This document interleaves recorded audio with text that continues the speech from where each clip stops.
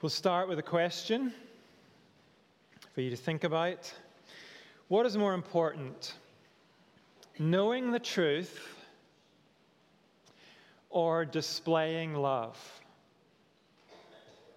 Now, some of us will instinctively, as soon as we hear that question, we'll instinctively answer it one way. And some of us will instinctively answer it the other way. But as Christians, when we think about the question a bit, what's more important, knowing the truth or displaying love, when we think about that, we'd probably say, well, you can't separate the two. You can't choose between knowing the truth and displaying love. We need both, don't we? The challenge comes for us when we try to do that, to be equally concerned with knowing the truth and displaying love. And as we come to 1 Corinthians this morning, we're going to find the Corinthians needed help with this. It's the next in a long list of things they need help with. And that's good for us because we need help with this too. And what we're going to find is the Corinthians were big on knowing the truth. They had that covered, or at least they thought they had. But they had lost sight of the need to show love. And so in chapter 8 of this letter, Paul deals with this question. Knowledge. What's love got to do with it? And in fact, this issue of acting in love is going to occupy Paul from this point right through to the end of chapter 14. He's going to talk about love in relation to personal rights, love in relation to the Lord's Supper, love in relation to spiritual gifts, and love in relation to worship services. But here in chapter 8, he starts it all off with what seems like a very obscure topic. Food that has been offered to idols. If you're using one of the Green Church Bibles, you'll find our passage on page 1149. In the larger print Bibles, page 1778. 1 Corinthians 8, and I'll read the whole chapter. Now, about food sacrificed to idols. We know that we all possess knowledge. But knowledge puffs up, while love builds up. Those who think they know something do not yet know as they ought to know. But whoever loves God is known by God. So then, about eating food sacrificed to idols. We know that an idol is nothing at all in the world, and that there is no God but one.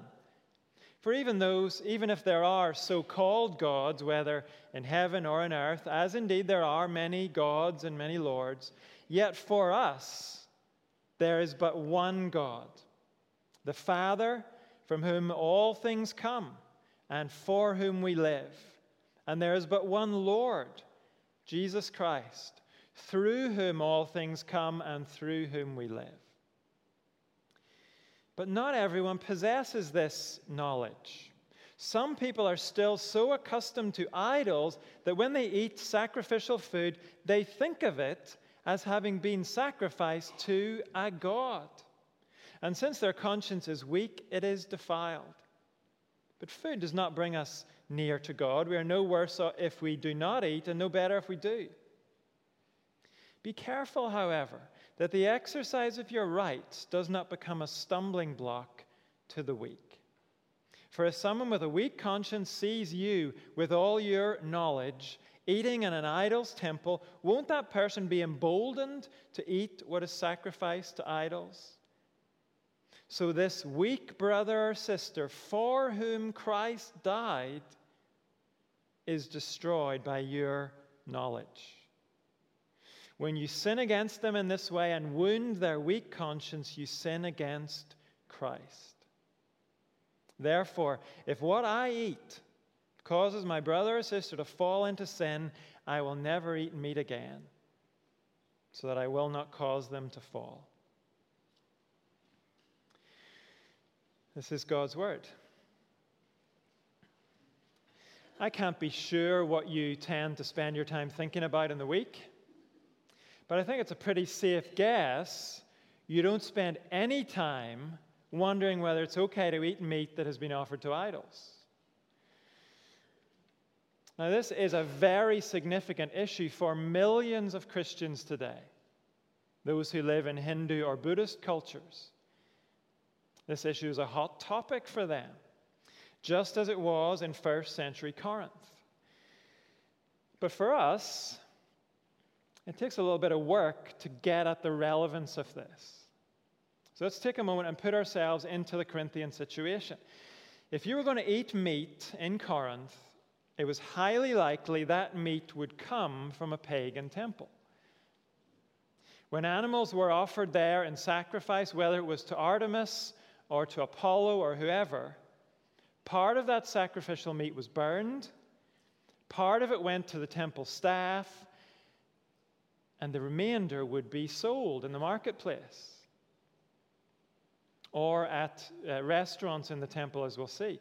Now, maybe there were some rare exceptions to that, but historians tell us the vast majority of meat that was available started out as a sacrifice to pagan gods. And there were two ways to get that meat in Corinth. You could buy it in the market and then prepare it at home, or you could eat it at one of the pagan temples. So you could go to one of the dining halls there and have an Apollo burger or an Artemis burrito, whatever the equivalent was. Your friends might hold their birthday parties there or their anniversary celebrations, just like we might take our friends to Bella Italia or Nando's. But the difference is, if you and I celebrate at a restaurant, there is no religious aspect to us eating there. In Corinth, there was. Even if it was just a birthday party, there were still sacrifices going on there to pagan gods, and the food you were eating had been slaughtered as part of those sacrifices. So, what should a Christian do? Was it okay to go to the party or not? That's the background to our passage. In chapter 10, Paul will deal with the question of eating meat that was bought at the market and then prepared and served at home. But here in chapter 8, he's focusing on the question of going to eat in the dining hall of a pagan temple. And it seems there's a bit of a consensus about this in the Corinthian church. It's a big issue. They've thought about it a bit, and they believe they've come up with a satisfactory answer to this dilemma. And they've written to Paul explaining their thinking. We notice back in chapter 7, Paul is responding to a letter from Corinth. He started by dealing with what they said to him about marriage. He responded to that. And here he begins to respond to what they've said about food sacrificed to idols. But it turns out, as we look at this, Paul is more interested in their approach to the issue than he is in the conclusion they've come to. It's their attitude that concerns him. He considers that their conclusion about the meat is actually a secondary thing. He's concerned about their attitude, and he wants to challenge it. There in verse 1, he quotes what they've said to him in the letter. That's why it's in quote marks. We all possess knowledge. Meaning, as Christians, we all possess knowledge. Well, who could argue with that? Paul certainly isn't going to argue with it. His letters are full of things that Christians need to know and be sure about. Back in chapter 2, he said Christians have access to a whole dimension of knowledge that non-Christians don't. The Holy Spirit, he said, teaches spiritual things to God's people. Specifically, the Spirit teaches us who God is and that Jesus is the divine Son of God, the one who brings about God's plan of salvation, the way we can get to know God through Jesus. So yes, as Christians, we all possess knowledge. We don't know fully. Our knowledge is not exhaustive, but we do know true things about God because he has revealed them to us. And Paul is very clear in his letters. We ought to pursue deeper knowledge of the things God has revealed to us. The Corinthians are right about the importance of knowledge. And they have used that knowledge to make their own decision on this issue of food sacrificed to idols. And we'll see shortly what their decision is. They have decided there's only one God, so what goes on at idol temples is irrelevant. We're free to go and have our Artemis burrito. And here, Paul does not quibble with their logic. He will in chapter 10. He'll tell them they need to think a bit harder about this. But here, he focuses on something else. Even if their logic is good, they've made a mistake. They have failed to see that knowledge without love is arrogance. Look how he responds to them in verse 1. We all possess knowledge. That's what they've said to him. But knowledge puffs up, while love builds up. Those who think they know something do not yet know as they ought to know. But whoever loves God is known by God. We've already noticed it's impossible to read Paul's letters and decide somehow that Paul is against knowledge. And here he is not condemning knowledge of the truth. He's saying knowledge of the truth is not all you need. Knowledge without love just inflates us with self-importance. Knowledge that doesn't lead us to consider others is not the kind of knowledge that's pleasing to God. We've probably all met very clever people who are so puffed up they're unbearable to be around. They might be very highly informed, but they're also highly inconsiderate of others. And unfortunately, that can happen in the church too. After all, one of our lifelong responsibilities as Christians is to grow in our knowledge of God and His Word. It's to deepen our understanding of this divinely inspired book and our understanding of the God who speaks through it. We know it's not possible to thrive, it's not possible even to survive as a Christian without a commitment to study the Bible. But as we study and as we advance in our grasp of the truth, we must at the same time be seeking to grow in love. Love for God and love for those around us. If we don't, there's only one outcome. We will become proud of our knowledge. Instead of growing up, we will just puff up. And actually, we'll show we've not really begun to know God at all. When it comes to Christianity, knowledge without love is not true knowledge. When it comes to chemistry, when it comes to computing, of course, we can know things without bothering about love. But when we truly grow in God's truth, we will grow in love at the same time. And so in verse 2, Paul is challenging the Corinthians. You think you know stuff about God, but you don't yet truly know because your knowledge is loveless. And ultimately, God is less interested in how much information you know about Him than He is in how much you love Him. That's the sense of verse 3. Whoever loves God is known by God. It's vital to know the contents of the Bible. But God is not just looking for people who only know the contents of the Bible. He wants people whose knowledge of the Bible leads them to love Him more and to love others more. We'll get to that in a moment. But first, let's pause so we can take this point on board, because it is relevant for us. We as a fellowship put a big emphasis on studying God's Word. And that's intentional. It's not just something we fell into. It is a core conviction for us.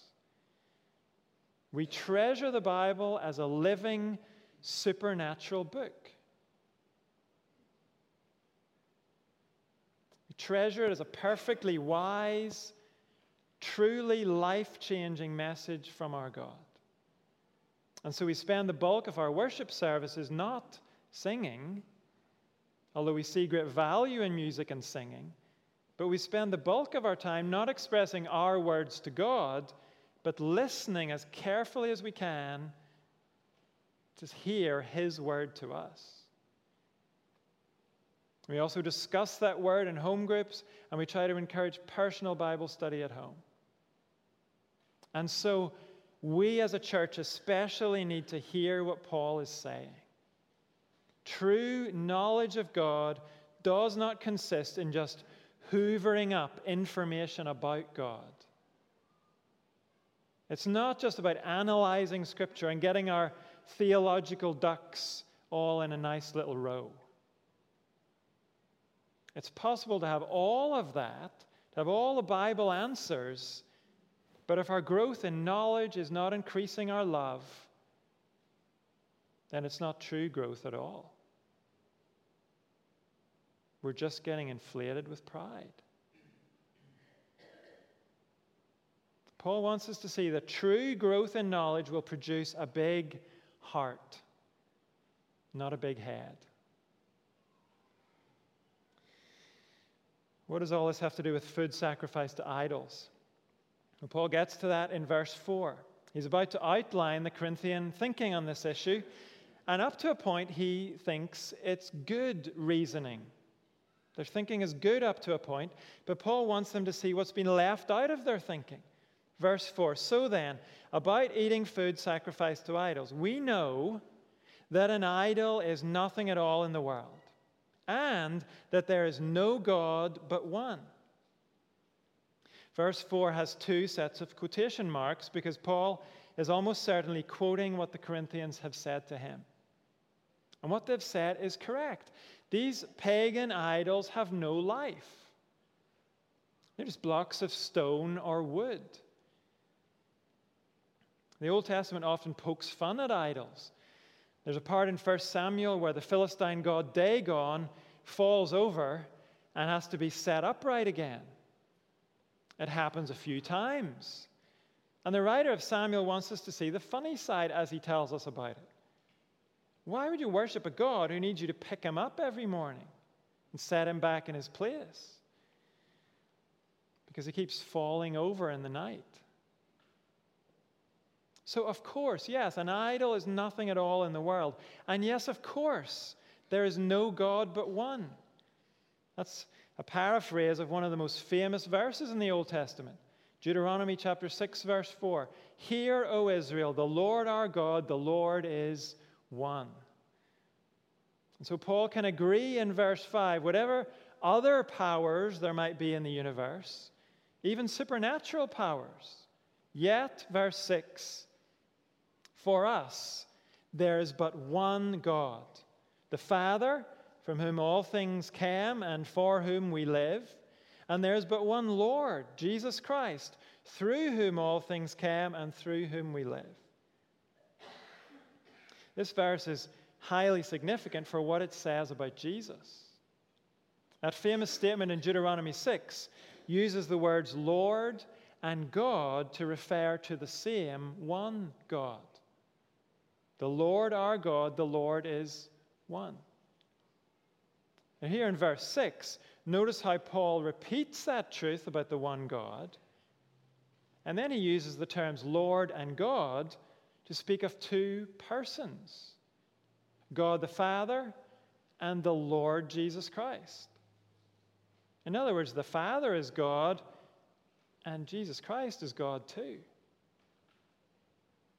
We could spend ages looking at how those statements and others like them give rise to the doctrine of the Trinity, along with statements about the Holy Spirit. Those are big statements. And maybe we could imagine the Corinthians gearing up for that kind of big, heavy discussion from Paul. But look at the phrase he slides into the middle of verse 6. God is the one for whom we live. Yes, it is mind-blowing to think about him and who he is. But we're not called to put God under our theological microscope, to analyze him for the sake of our curiosity. No, our calling is to know him so that we can live for him. We don't study Scripture so we can learn the lingo and know how to talk impressively. No. True knowledge of God recognizes that we live for God. That simple reality will deliver us from the kind of knowledge that just puffs up. It will produce a commitment to put our knowledge to work, not to elevate ourselves, but to honor God and bless his people. And for the Corinthians, that's going to mean considering how their decisions and their behavior impact their fellow Christians. In verses 7 and 8, Paul still doesn't argue with the decision the Corinthians have made. They've decided that because idols are nothing, they can go and eat idol food in idol temples. And Paul doesn't say here that their theology is wrong. But he does say, your hearts are wrong. You're failing to consider your brothers and sisters who see things differently. In the middle of verse 7, some people are still so accustomed to idols that when they eat sacrificial food, they think of it as having been sacrificed to a god. And since their conscience is weak, it is defiled. In other words, think of those who are still struggling to leave their idolatrous past behind. They have lived in bondage to idolatry, enslaved to those false gods. And their new faith in Christ isn't very strong yet. They're only beginning to grasp his absolute supremacy and the impotence of idols. So then, verse 9, be careful that the exercise of your rights or your freedom does not become a stumbling block to the weak. For if someone with a weak conscience sees you with all your knowledge eating in an idol's temple, won't that person be emboldened to eat what is sacrificed to idols? Paul is talking about these younger believers being drawn back into idol worship as they see their more senior brothers and sisters from church joining in with an idol feast at an idol temple. The senior Christians may think they're just eating a burger, but the younger Christian assumes they're participating in idol worship. So it turns out the knowledge of these senior believers is deficient. They may have their theology right. There's only one God, so idols are nothing. But there's more to consider as they decide what the right thing to do is. They need to consider not just what can I get away with, but how can I best honor God? And that means considering their fellow believers, how best to help their faith rather than hindering it. In verse 9, Paul warns the senior believers not to become a stumbling block. That phrase is used in the New Testament to speak about something deadly serious. It's about causing someone to miss out on salvation. In verse 11, Paul talks about that person being destroyed. He says we can be the cause of that if we fail to consider the way our lives and decisions impact others. So how do we become men and women who don't destroy our brothers and sisters? We have to see how precious those men and women are to God. Living for God means being guided by God's love. Look how that's highlighted in verse 11. We are talking here about brothers and sisters for whom Christ died. And so in verse 12, if we sin against them, we sin against Christ. Such strong language. But the language is strong because God's love for his people is strong. Didn't we read about that earlier? He's the God who searches for his lost sheep. He's the God who rejoices when he finds them. We sang about the lengths he goes to in his love so that we can sing salvation's song. We're talking here about children and young people and adults Jesus went to the cross for. So how could we be careless about them? When we make our decisions, how could we fail to consider them?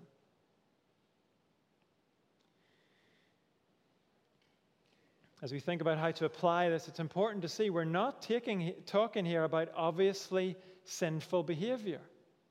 We're talking about thoughtless, inconsiderate behavior. Thoughtless, inconsiderate behavior that can come from our knowledge of Scripture. So, for example, as we study Scripture, we are often reminded that the culture around us is way out of step with the Bible's teaching on sex. We spent several weeks on that recently, looking at chapters 6 and 7 of this letter. And as we commit ourselves to the Bible's teaching on sex, as we gain knowledge of what's right and wrong in that area, it is possible for us to end up with a harsh and an angry attitude towards, say, homosexuality or gender issues. We can forget it's possible some of our brothers and sisters in Christ have deep struggles in those areas. Struggles that maybe we know nothing about. If you don't stop to consider that, we can end up speaking so contemptuously and so lovelessly about those issues that we become a stumbling block to those brothers and sisters in Christ. That they despair of ever finding support and help in the fellowship as they are trying to turn away from temptation and to follow Jesus. In our great zeal for biblical truth, we need to remember we are called to live for God. And that means as we put our knowledge into action, we must remember God's love for his children. As they seek to turn away from past sin and from present temptation.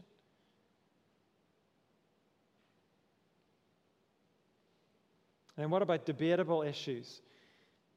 Issues that are not central to Christianity,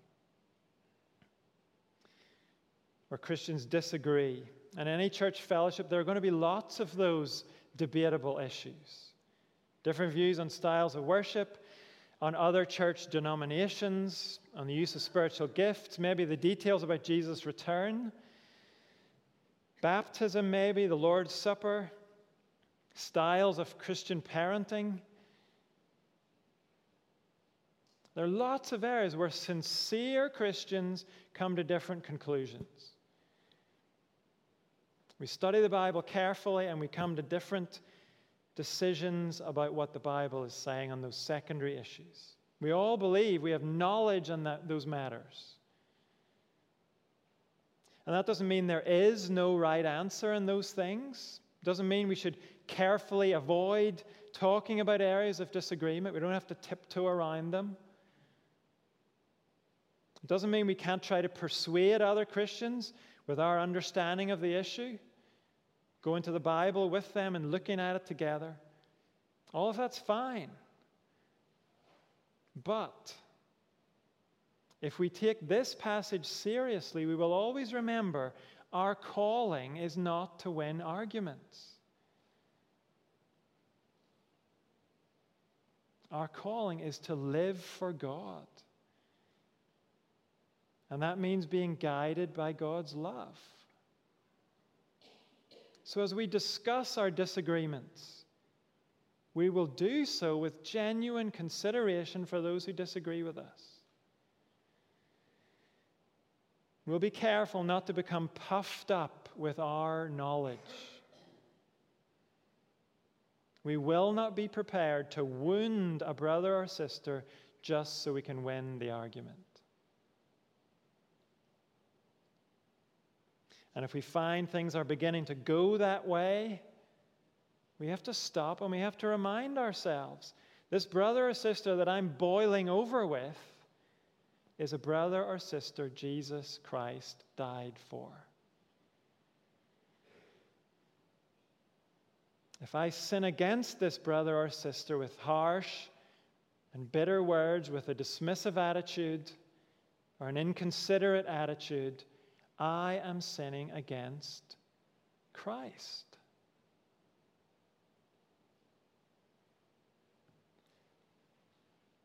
One last example. What about the places we go, the activities we get involved in, the way we spend our money? Maybe I've worked through a particular issue in one of those areas. I've worked it through to my own satisfaction. I've brought the question to Scripture. I've concluded it's okay for me to do that activity or go to that place or use my money that way. Fair enough. But there is still one more step we need to take. We need to ask ourselves, is it possible I might lead someone else into trouble if I go there or do that? We may still decide, no, it's fine. But we have to train ourselves at least to ask the question. None of us is an island. None of us lives isolated from the family of God. Each of us has to live with consideration for God's family.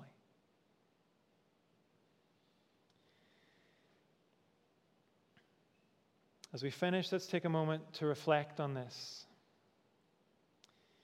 Personally, each of us, am I taking this responsibility to my brothers and sisters seriously? Do I need to take it more seriously than I have been? Are there any ways I'm in danger or you're in danger of being a stumbling block to a brother or sister? Let's ask God to show us what He needs to show us, just quietly, and then we'll sing together as we respond.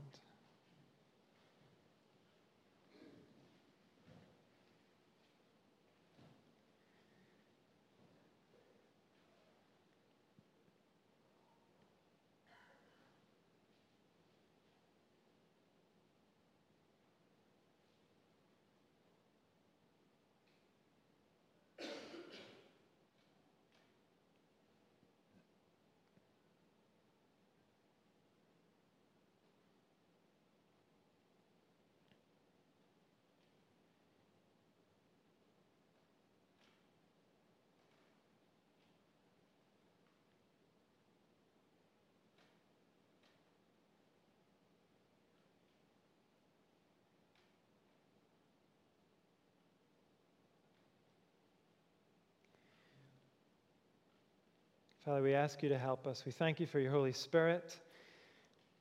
We would be lost and we would be powerless without Him, but we hear your word and we believe because of the Holy Spirit we have the ability to begin to obey you.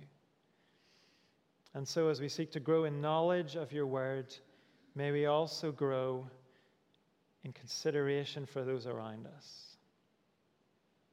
Deliver us from being proud of our knowledge. As we grow in knowledge, may we grow in love. Amen. Let's respond together as we sing, "Let love be found among us."